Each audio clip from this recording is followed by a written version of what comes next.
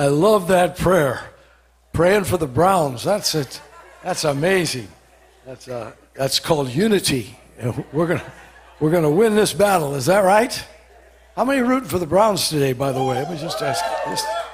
Start asking. I know that normally what happens to the Friedrich family when we get a special day like today, where the Browns are actually in the playoffs. That's amazing. We get together, Adam and the boys and the family, and we get together. And so Pastor Adam's gone. This is very, very difficult for him. You have to understand that.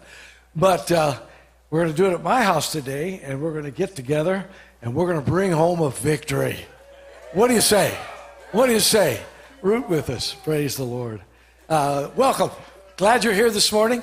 Glad that all those that have joined us online, what a blessing it is to have you join us. We want to release our children to their classrooms, and hopefully you're ready to prepare to receive the word of the Lord. Just before I start, a quick announcement. Wednesday nights, we're having our midweek services, and man, we're having a really, really good time. It's something special. Anyhow, join us Wednesday night, 7 o'clock. You can join us online, of course, but you can also join us in person. And it's wonderful today in the 8:30 service, several people who had been sick with the virus that are back, and they're all excited and say, man, we love online, but it's good to be back home and with people. Praise the Lord.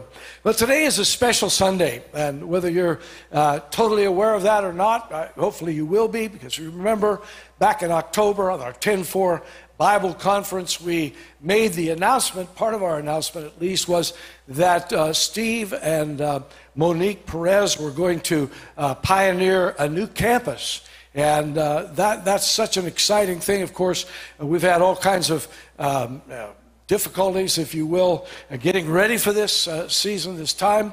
But we are today going to lay hands on Pastor Ted and Lana Ryback to become pastors, campus pastors over the church there at the North Campus. Oh, amen.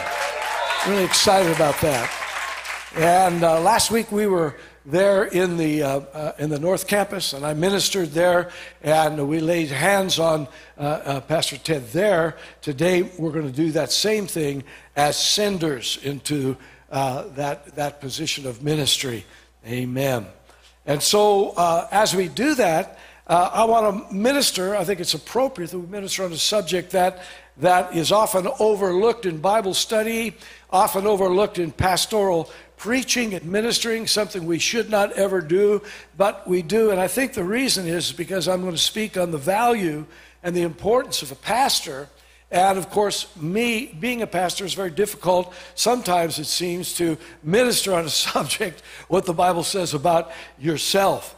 But what today, as we do this, what we realize is that as a result of this subject not being preached or ministered to probably as often or as in depth as it should be, what happened is there comes a misunderstanding of the role of a pastor.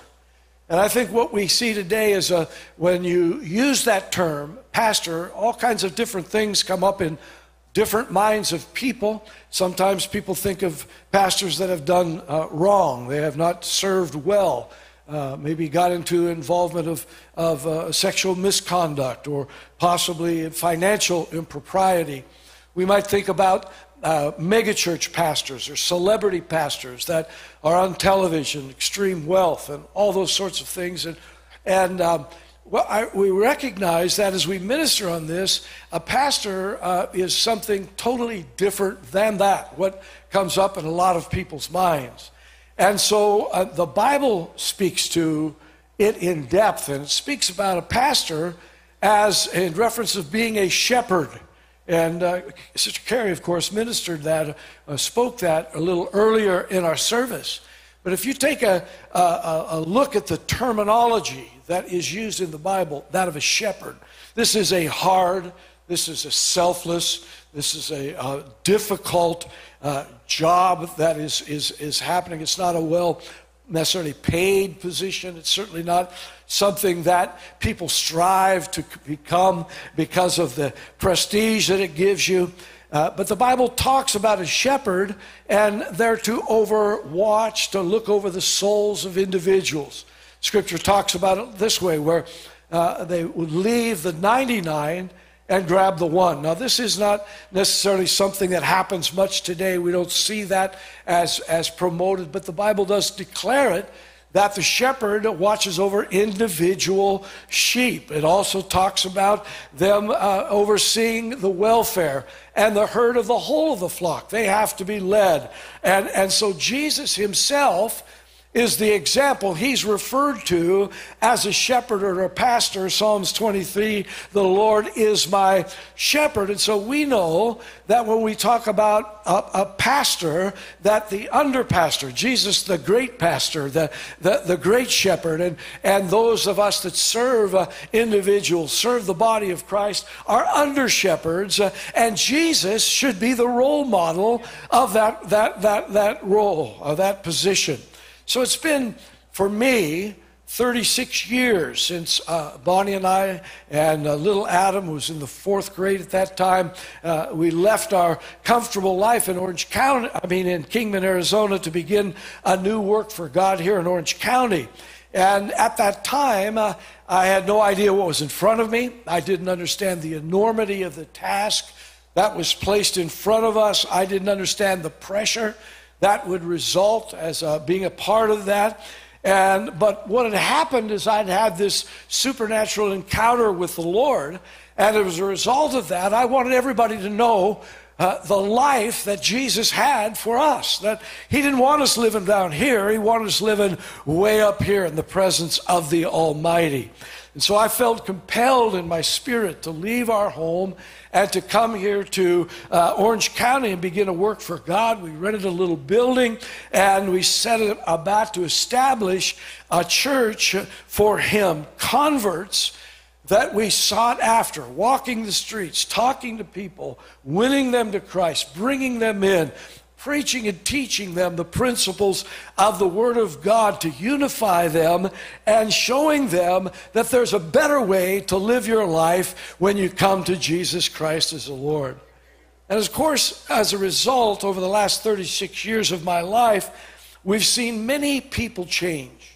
We've seen great things that transpired. I mean, I've ministered here and led our church through periods of extreme growth where God was just on everything that we were doing. People coming to the altar, weeping, getting saved, outreaches and evangelistic work that transpired, unbelievable results that we've seen. I've seen pastor the church through the releasing of pastors, laying hands on people, sending them out internationally, even preaching conferences and beginning fellowships of churches overseas. And so, but I've also pastored the church in times where people were leaving the church and were disgruntled and unhappy. I've led it through times when personally I've been sick or didn't really feel well, and of course that within my family as well.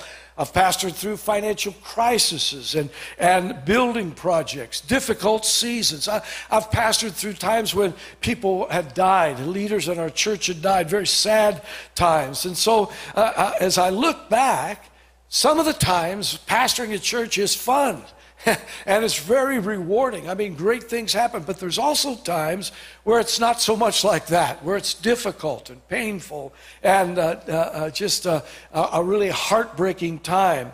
But as I look back, I am convinced now more than ever that the value of a pastor, the need of a pastor, is greater now than it's ever been. That a pastor is there to encourage people in difficult times, to correct people when they get prideful or get off the mark, to challenge people to do what's right in their lives, to plan the direction of a church and to lead them forward even in difficult times. After all, the Bible says it in Jeremiah chapter 3 and verse 15, God speaking, he says, and I will give you shepherds after my own heart, and they will guide you with knowledge and with understanding. And so God actually says, I'm going to gift to the church. I'm going to make a gift to you. I'm going to give you a pastor or a leader, a shepherd that will lead you and guide you and teach you in the ways of the Lord. In Ephesians chapter 4 in the New Testament now, that's confirmed where the Bible says in verse 11, now these are the gifts that Christ gave to the church. And of course, he lists the pastor, the teacher within the body of Christ, and they gives them a responsibility, and that responsibility is to prepare people and train people to do the work of the ministry, to come into the unity where the Bible says the body comes together to become the body of Christ in an area, in a community. Peter speaks to it in 1 Peter, the 5th chapter, and he speaks to those that are pastoring. He says, look, care for the flock that God has entrusted to you. Think about that for a moment. It's not a choice that a pastor makes, but God calls, God empowers, God anoints, and then God says, I entrust these people to you. He goes over and says, watch over it willingly, not grudgingly, not for what you can get out of it, but because you're eager to serve God. Don't lord it over people. Don't take that authority and abuse it. He says, but rather lead them by the power of a good example. And so once again we see Peter saying, look, this is not something light or trivial. But God has empowered a leader, a shepherd, to watch over the flock, over individual people. In Acts chapter 20, Paul's speaking to the same issue, and he says, so guard yourself and God's people. Feed and shepherd God's flock, his church, purchased with his own blood, over which the Holy Spirit has appointed you as leaders. And so he says the church doesn't belong to the pastor, it belongs to God. He's the one that purchased it with his own blood, but he did appoint by the Holy Spirit and anoint leaders to watch over and to lead that church forward. Now, when I think back, since 1985, when I began my role as pastor, so much has changed. I think back, it's almost unbelievable, but there was no internet when I pastored the church. There was no email, if you can imagine that. And so we look back and we think so much has happened and so much has changed, but the need of a pastor has never changed. Rather, it has become more and more necessary over the years. I've pastored a church through all kinds of different situations. I think back 1985, I was pioneering a church, just a few people, and Chernobyl transpired. Now, if you're young enough that you don't know what Chernobyl was, it was in the Ukraine, a nuclear meltdown, and there was all kinds of people that were out on television talking about this is the end of the world and all that was going to transpire. In '86, there was was known as Black Friday, the biggest one-day drop in the stock market in the history of the world, even up till right now. There was the Ebola crisis, Y2K, 9/11. There was the wars that have transpired in the Middle East that we've gone through. We've gone through the stock market collapse that just happened here recently, and now, of course, the global pandemic that we're facing, and the Supreme Court rulings that seem to take us farther and farther away from the law of God. And as we approach these end times, as we go through these circumstances, we have to realize that they're not going to get any easier. It's going to get harder. That's what the Bible says, that these what we're experiencing now are nothing but birth pangs, the early stages of the definite trauma that our world is going to go forth through the birthing of the return of Jesus Christ. And so now we see that as important as pastoral leadership was back in '85 and through all these crises, it's going to be more and more important for your life as we go forward into the future. Can I hear you say amen? I can promise you that through it all, I have taken the charge of pastoring extremely carefully. I've realized that the calling on my life is something that's been given to me by God. I recognize that I have taken responsibility to oversee a church. I have taken the responsibility of overseeing other churches and campuses that have gone forth. I have pastored and helped people get into ministry and start new campuses. Today, their 3rd year anniversary. Pastor Adam, our lead pastor now, that is there preaching at that conference. And by the way, the report's coming back. Great things are happening there in Albuquerque. Even to the transference. I've pastored this church even to transferring the leading of it to Pastor Adam and Carrie. And I can promise you that through it all, I stand steadfast, realizing that it's a calling that God has placed over my life. It's a responsibility. And so today, with that in mind, allow me to minister from Philippians chapter number 2. And I can, these words that are written here are so profound. They have helped me so many different times to keep a mind straight as to what a pastor is and to my responsibility. Let's read it together. Philippians chapter 2, beginning with verse number 19, just a few verses of scripture. Paul writes to this church, precious church in Philippi, and he says, "But I trust in the Lord Jesus to send Timothy to you shortly, so that I also may be encouraged when I know your state. For I have no one like-minded who will sincerely care for your state, for all seek their own, not the things which are of Christ Jesus. But you know his proven character, that as a son with a father, he served with me in the gospel. Therefore, I hope to send him at once, as soon as I see how it goes with me." Now, as we read just those few verses of scripture, we see there's so much in there. The first thing that I noticed is Paul realized that the work of overseeing God's people was not a solo effort. That had grown beyond that. Paul sees that it's going to entail a team of people that would oversee and guide the church of Jesus Christ. And so he's writing to Timothy, who was a son in the faith, one he had great depth of relationship with, one who had walked with the Apostle Paul, served with the Apostle Paul, one who had proved his commitment and his value as a leader of the church of Jesus Christ. And so Paul is sending Timothy. He's no longer there personally to oversee the church. He realizes the need for if you will, a campus pastor, someone that's there to hands-on.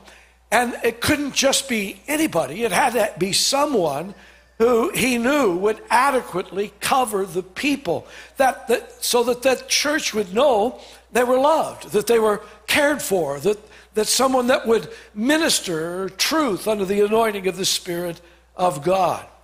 And so he doesn't write these words in a vacuum, but rather he writes them in the context of the 2nd chapter. There at the very opening of that chapter, Paul speaks, and he puts out a plea, firstly to the church at Philippi, for a spirit of unity to come over that church. Verse number 2, he says, "Fulfill my joy." He's writing to the congregation. "Fulfill my joy by being like-minded, having the same love, being of one accord, of one mind. Let nothing be done through selfish ambition or conceit, but rather in lowliness of mind, let each esteem others better than themselves. Let each of you look out not only for your own interests, but also for the interests of the others within the congregation." Now, why did Paul write in the context of sending Timothy? Why did he write about the importance of unity? Well, the obvious answer is that there was division. There was a strife that was happening within the congregation. There were differing opinions that were being expressed there, and probably that disunity centered around leadership within the body of Christ. Now, this has always been an issue from the beginning of the book of Acts all the way through the Bible. And what happens when there's disunity or people that are questioning pastoral guidance and leadership, what happens is it weakens the effectiveness of the church. It can't do what it's called to do. It can't operate at the level within the community that it's supposed to operate. Now notice something. Here's Paul, who is the founder of the church, the leader, but he's not trying to have things his own way. He's not playing favorites here. But literally what he's doing is he's sending Timothy. He's pleading for unity around that leadership so that the church could work together, so that together they could make a difference in people's lives, and together they could be the light of the gospel into the community around the city of Philippi. That is the same reason why we have highlighted our value of unity. We express it this way: together, together. Say that with me, would you? Together, together. That means we meet together or we come together in person. That's an important part of it. But we don't just come together in person for the fun of it, not just to sing a few songs or to teach a message. We have a purpose. Can somebody say amen? It's something not about us. That's not what the church is for. It's not just our church. For us, we are here to reach our community and be the light of the world to our city. That's what God has called us to be. And the only way that can happen is when you have pastoral leadership with unity around it, so that together the body can work together. We see this principle of unity found throughout the Bible. Even at the beginning, Genesis chapter number 11, the Tower of Babel. And we know that what happens here is that God speaks, looking down from heaven and saying the people have one mind, they have one accord, they speak in the same language, they're trying to build the same city and the same tower. And so God says that there's a danger here, because nothing they set out to do they won't be able to accomplish because of the unity that they have.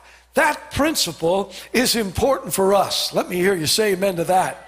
That together, nothing is restrained to us when we're able to function as a unit the way that God intended us to be. This is the great need of our church, and literally any church in the United States of America or the world, that we walk together in unity. I'm looking for an amen. Hallelujah. And the pastor's role is to do that, is to lead people, not to look out after their own interests or take a particular side, but rather to get people to set aside all of that and instead use and empower people to take their spiritual gifts and begin to work together for a positive purpose, and that is to love one another and to fulfill their divine purpose of loving their community and being the light of Jesus in the middle of a very wicked, a very perverse, a very divided world. Jesus says it this way in Matthew 18 and verse 19. He says, again, I say to you, and I'm saying it again, I say to you that if two of you could just come together in agreement concerning anything that they ask, it'll be done of my Father in heaven. So if two, and then add the third, get another one to come alongside, that when you're gathered together, there am I in the midst. How many of you know when Jesus is there, everything begins to change? Hallelujah. Now, this has become more and more difficult as people have become more and more polarized. It's like our society has decided there's this line. You agree with me or you're my enemy. Now, this is not a biblical principle, right? This is not a biblical principle. We here in the United States of America are one people. Looking for an amen. Hopefully. We're one people, right? We're on the same team. right? We are here to work together to solve issues and problems and to be what God has called us as a nation to be. If you've been in this church for any length of time, you will know that from the beginning, back in 1985 until today, I have preached one recurring theme about the return of Jesus Christ, and that is, as we walk farther and farther into the future, our world is going to become more and more polarized. Now, I've not spoken those words because it's my personal opinion. I've spoken them because that's the opinion of the Word of God. That's what God says is going to happen. And when there's more and more polarization, what happens is lawlessness. Now, you don't have to look any farther than what happened in the nation's capital here in this last little season, or in times past as we've marched through this unholy, unrighteous time that we seem to be going through. Because the Bible says a sign of the end times is lawlessness, where people ignore the law and they begin to riot and they begin to do whatever they think is right. And so you and I have to understand something. There is more and more polarization coming our way. What we see is politics is polarizing people. COVID-19 is polarizing people, people that stand on either side of an issue. We see this happening with people's stance on alcohol and drugs. We see it on the issues of abortion, or homosexuality, and same-sex marriage. We see it on racial issues. And what's happening is our nation is taking sides. This is what I believe. If you don't believe like I believe, then you're my enemy. The antidote for this issue is not to draw up sides, but rather it's to follow truth. And truth can only be found in one place. Jesus said, I am the truth. And folks, we're holding in our hands this morning the truth of Jesus Christ. And so the job of the pastor is not to flame the fires of division and take opinions, put other ministries or churches down. What we are to do is to rally people around the Bible, the Word of God, Jesus the Christ, and you and I are to be a people that hold on to God's Word. We lean on His Word, not our opinions, not our prejudices, but rather upon the truth that God has given us. That's why Paul writes in this same vein, the same portion of Scripture, verse number 5, he calls for unity, and then he says these words, let this mind be in you, which was also in Christ Jesus. Do you see what pastoral leadership does? He calls them back and directs them to become followers of Jesus, not going this way and that way. Listen to his words in verse number 14 of that same passage of Scripture. He says, do all things without complaining and disputing, that you may become blameless, harmless, children of God, without fault in the middle of a wicked, crooked, perverse generation, so that you can shine as lights in the world, holding fast the word of life. So what he's saying to us there is that you and I do everything within the body of Christ, everything within our life without disputing. And what are we seeing today over the internet, over social media, in person? People disputing over every little thing. Give it a rest, folks. Amen. Set it aside, would you? Instead, lift up the thing that can change the world, the truth of Jesus Christ, and hold on to that. Why are we to do that? He says right there, so that you and I can be the light on the hill. So that you and I can talk to people that are tired of hate, that are tired of violence, that are tired of lawlessness, that you and I can be that light in the middle of all the chaos that's going on. A people of peace, a people of love, a people that care about each other and welcome others that are different than ourselves into the house of God, because God wants us all to come into the unity of Jesus Christ. So when we read these things, we realize this is why the pastor, this is why the shepherd is so valuable. Pastoring is so much more than preaching a sermon.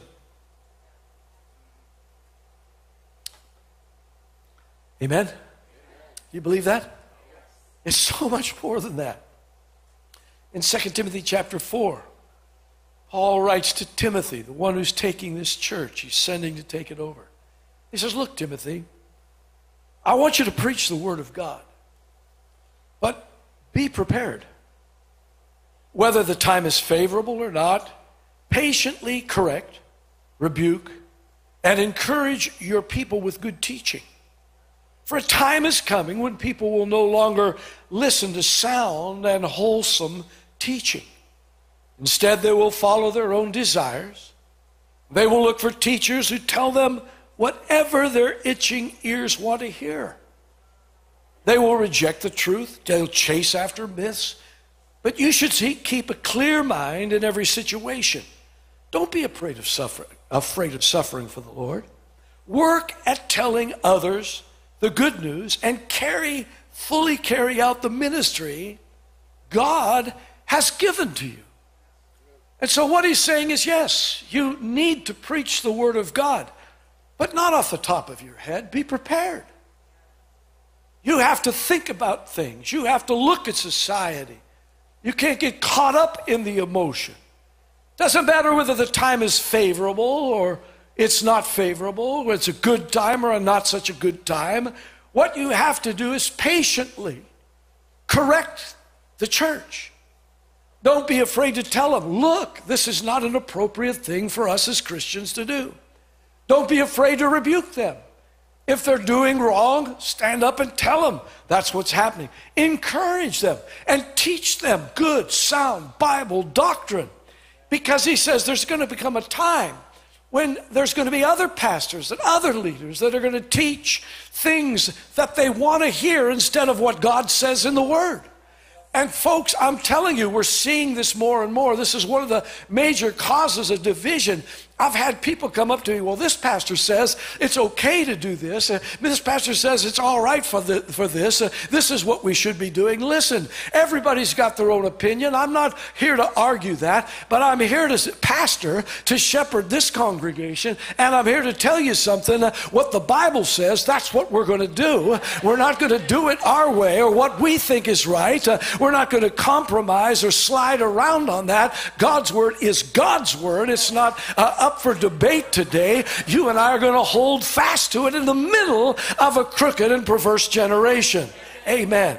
There has never been a time that's more important for good, faithful pastoral leadership. Why? The end times are upon us, and a true pastor has to show up. Are you hearing what I'm saying?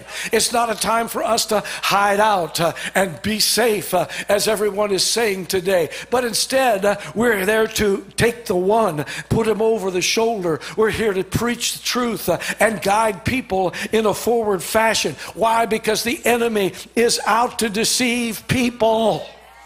And if you think for a moment, I think for a moment, we're above being deceived, you are wrong. We are up against an enemy that's smarter than we are. Did you hear that? And so opinions come and go. They are dangerous things to have. I'm telling you right now, this book, if you stand on it and do as Jesus did, you will not be deceived. It is written. Hallelujah. It's the pastor's job to stand in the gap, to teach truth, regardless of what anybody else is teaching. Jesus speaks this in the Word of God, Hebrews 13, verse number 17. Obey your spiritual leaders and do what they say. This scripture in particular is one of the reasons I don't speak on this subject very often. Not my job to tell you, obey me. It sounds funky. It sounds wrong, doesn't it? Because God says it, though, for a reason. He says it this way. The reason you obey your spiritual leaders and do what they're saying is because their work is to watch over your soul. And they are accountable not to public opinion, not to you, but to God. And so he says, give them reason to do this with joy and not with sorrow, because that's not a good thing for you. So literally what's happening here is God is speaking and saying, I have given you pastors after my own heart. That's why when you come into a church, not all churches are the same, I understand that. But when you're around a little bit, you should be able to ascertain whether the pastor leads by words alone or words an example, whether they love the flock or don't love the flock. And once you've determined that, then you need to learn to obey and learn to walk in lockstep with what they're leading. Let me tell you something. It's not easy to lead in a polarized society. That's why the Apostle Paul's begging the people, let the mind be in you, which was also in Christ. Because listen to me, it is a treasure to have what God has gifted the church to have. Ted and Lana Ryback are a treasure to the body of Christ. If you know them at all, if you've been around, you begin to understand something. They are a treasure. Because pastoring is way beyond preaching a sermon, getting people to say amen. It's overseeing the body. And let me just tell you like it is, this is a rare skill set. It's rare. And let me also say, anything valuable, anything rare is also what? Valuable. Listen to what Paul says. He says, I have no one else like Timothy. Sort of a sad statement, isn't it? But he says, I don't have anyone else right now who genuinely cares about your welfare. All the others care only for themselves and not what matters to Jesus Christ. It's not easy to find Christian leaders who are willing to sacrifice their time, their finances for others. It's just not easy. To find someone that's willing to put their own interests aside, to watch over God's people, this is something that you don't often see. It's not easy to find somebody that'll do that willingly and at the same time take the abuse that's a part of hearing what everybody in the church is saying that they disagree with. Ted and Lana are such people. They are a commodity that is extremely valuable. Amen. They have a wealth of experience, lived for God for many years. They've served the body of Christ here for over 10 years in the office of a pastoral. And over the years, we've noticed that the deep, abiding relationship that they have with God. And so you and I today, Stan, we're going to lay hands in a few moments over Pastor Ted and Lana, because they are a rare commodity. And we will send them, not because it's easy to replace a campus pastor, but instead we're sending one we know will genuinely care for the body of Christ there, just like I would, or Pastor Adam and Sister Carrie would. Same. Amen.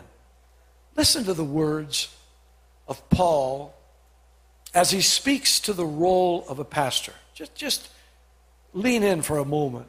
These words have guided me, and in times when I've felt frustrated and upset about the way things are going, these words have been an inspiration to me.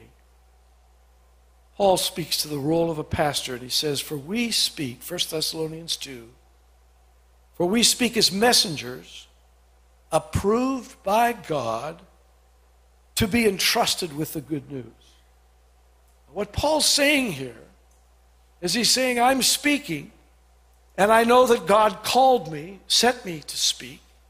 And he says, I realize these are not my people, they're God's people. They're purchased by his blood, and I am just to bring the good news, the truth of the gospel to them. Our purpose is to please God, not people. He alone examines the motives of our hearts. Never once did we try to win you with flattery, as you well know. And God is our witness that we were not pretending to be your friends just to get your money.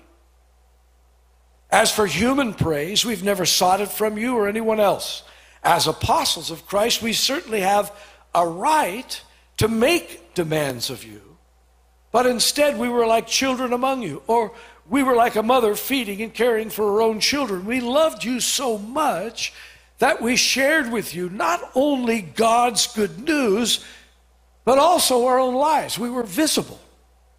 He goes on in verse number 11, and you know that we treated each of you like a father treats his own children. We pleaded with you. We encouraged you. We urged you to live your lives in a way that God would consider worthy. For he called you to share in his kingdom and glory. Therefore, we never stop thanking God that when you received this message from us, you didn't think our words as mere human ideas, but you accepted what we said as the very word of God, which of course it is. I have pleaded, I have encouraged, I've rebuked, I've challenged many of you. And that's not easy to bear, I know that. But friends, I want to tell you something. I have never, ever, this church, my son, I know him, obviously, is better than most anyone. And my son, same way. He loves people. He cares for people. I know Ted and Lana. I know their hearts for the things of God. We love people. And so when direction's brought, let me just tell you something. It's not easy to bring direction in a crazy world. It's not easy to make decisions of how to lead a church through a global pandemic. But I can assure you that everything we have done is not to beat people or to make them follow, but to the best of our ability, love people, care for them for the best interest that they have, setting aside personal interests. This week, as we prepared for Adam to go up to Albuquerque for the 3rd anniversary of our campus there and to preach, I was talking to Valentino and Jennifer on the phone, and as I was talking to Valentino, I told him what we would be doing this Sunday. He says, oh man, that's so exciting for me. He says, if you only knew how much I love Ted, what an influence he made in my life by the example, especially, he said, in my family, in my marriage. He's been such an inspiration and a guide to me. I can tell you that is exactly why a pastor is so valuable. They're a rare breed. But notice, even beyond being selfless and being valuable, notice that the pastor also has to be tested. It's not enough for a person to stand up and speak words. Anybody can speak words. Anybody can preach God's word. That's beyond that. They have to have a proven track record. In Philippians chapter 2, this portion of Scripture says, but you know Timothy, you know him in the original language. You know by experience how Timothy has proven himself. Like a father with a son, or a son with a father, he has served with me in preaching the good news. And so sending to Philippi, as Paul was doing that, he was sending a proven leader, one with a track record, one that they knew that he could entrust with God's church, that would serve under his direction. Timothy understood Paul's heart for the church, and as such, Paul was confident that Timothy was going. It would be the same thing as if he was there, that Timothy would run things the same way.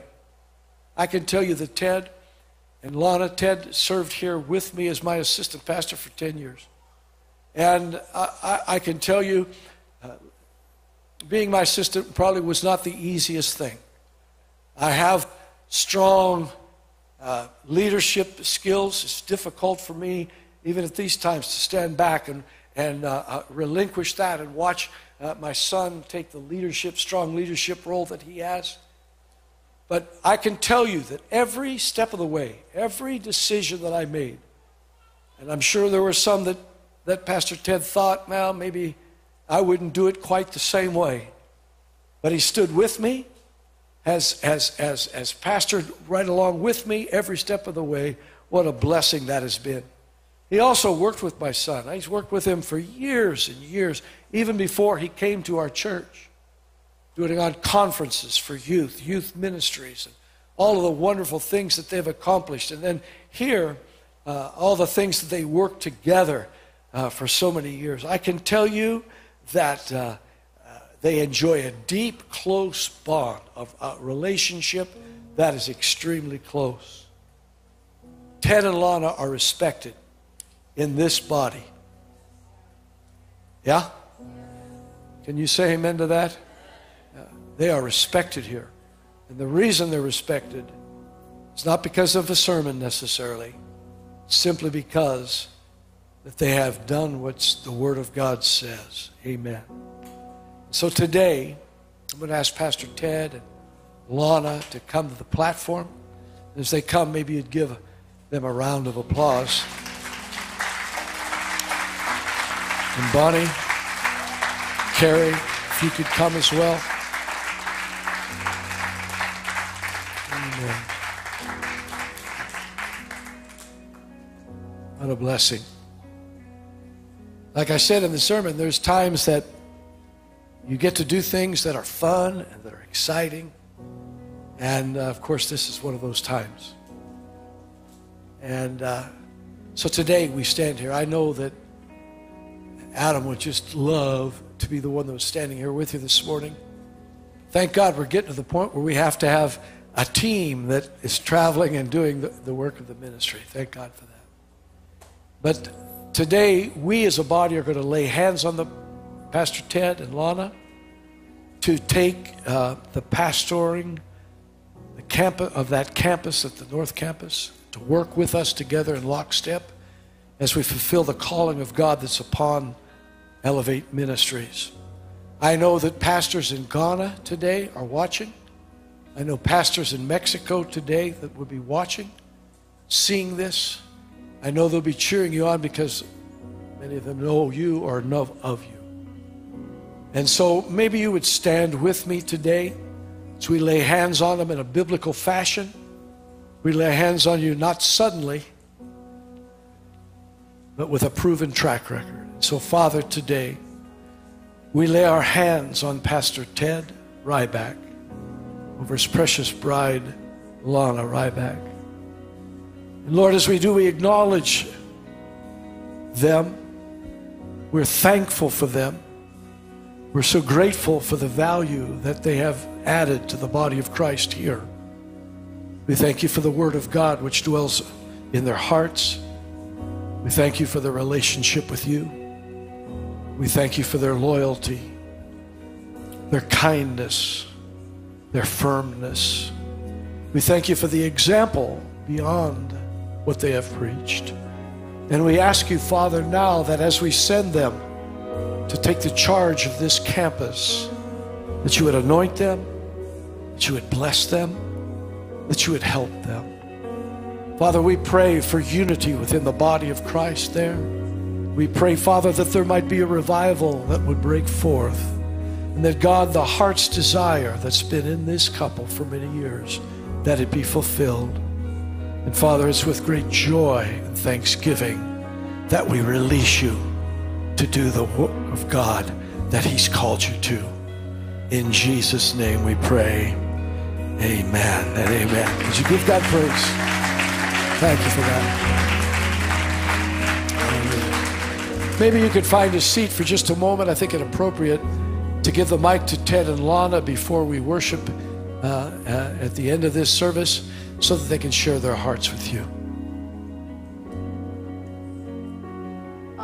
I just want to say I'm excited, and I know this is a rough hour that we're living in, but if God chooses to use us at this time, you know, He's going to equip us, and He's going to help us, and we know where our strength comes from.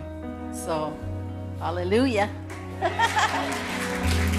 Amen. Amen. I want to thank Pastor Carl and Bonnie and Adam and Carrie. Thank you for this opportunity. That's what's so great about this church. We have awesome pastors. Amen. Come on, can somebody agree with me this morning? They care about you, legitimately care about you and care about us, and we appreciate that more than anything. But we want to thank them for the opportunity to pastor the Fullerton campus. It's an awesome opportunity, and we're excited about it. We just see all the potential that's there, and the people, and the building, all kinds of potential there, and we're just asking God to help us with that as we pastor there. And you know, we've been in this church almost 20 years. It's like, man, where did those 20 years go? In October it'll be 20 years. And I remember when I first came here, you know, I came in kind of hurt in ministry. I got hurt. And, you know, one day Pastor Carl came up to me. He had been ministering in Mexico at a conference. And he goes, you know what? When I was at the conference, I was thinking about you. I said, when did you have time to think about me, man? You're busy preaching and thinking about what you have to say. And he goes, you know what I was thinking about doing this. And he just hugged me. Oh. Every time I talk about it, still brings emotion. Because it showed me that he cared, and from that moment on, I think I had a renewed energy to do something for God. And it wasn't long after that I quit my job, and I took a position here as assistant pastor. I was here for 10 years serving with Pastor Carl, but I told him I think I was more Adam's assistant than his, and what Adam wanted to do. But so I think he's been lead pastor here longer than what you put him to. But it's just been an amazing experience working with Pastor Carl and working with Adam. I love Adam like the little brother I never wanted. But I respect him because he's my pastor, and he's an awesome man of God. And like Pastor was saying, you know, Adam cares for people, man. He's not about just being up here and preaching. He preaches amazing, but more amazing than that, he just loves people. Amen. So we're like I said earlier, we're so grateful that we have these pastors. Amen. And we're excited about what God's getting ready to do. You know, this is the third time I got prayed over to do this. They say third time is a charm, right? I guess God saw that we needed to get prayed for 3 times, so thank God this is the last one. We're going to go and get to work. Amen. Roll up our sleeves and get to work there in Fullerton. God bless you guys. Thanks for being here today. Yeah, come on, sing it out today. You take what the enemy meant for evil, stand up, and you turned it for good. You turned it for good. Sing it out to the Lord this morning. Lift it up. You take what the enemy meant for evil, and you turned it for good. Yes, you did. You turned it for good. Come on, sing it out today to the Lord. Come on. You take what the enemy meant for evil, and you turned it for good. Yes, you did. You turned it for good. Oh, sing it out. You take what the enemy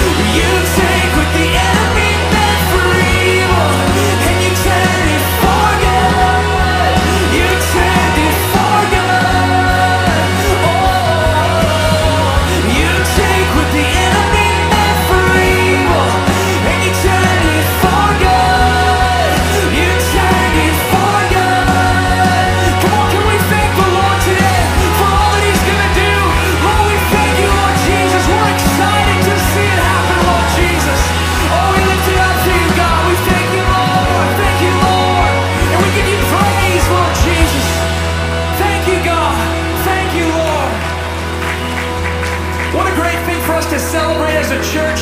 What an amazing thing today to be able to send out pastors. It's very exciting, and I'm so pumped to see what God does in the North Campus in the coming years, and I hope you are as well. And I believe that we're going to be hearing great testimony of what God does over there. We want to thank you for coming today and being a part of our service here at Elevate Ministries.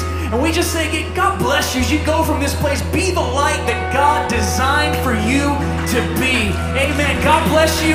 Have a great week. We'll see you on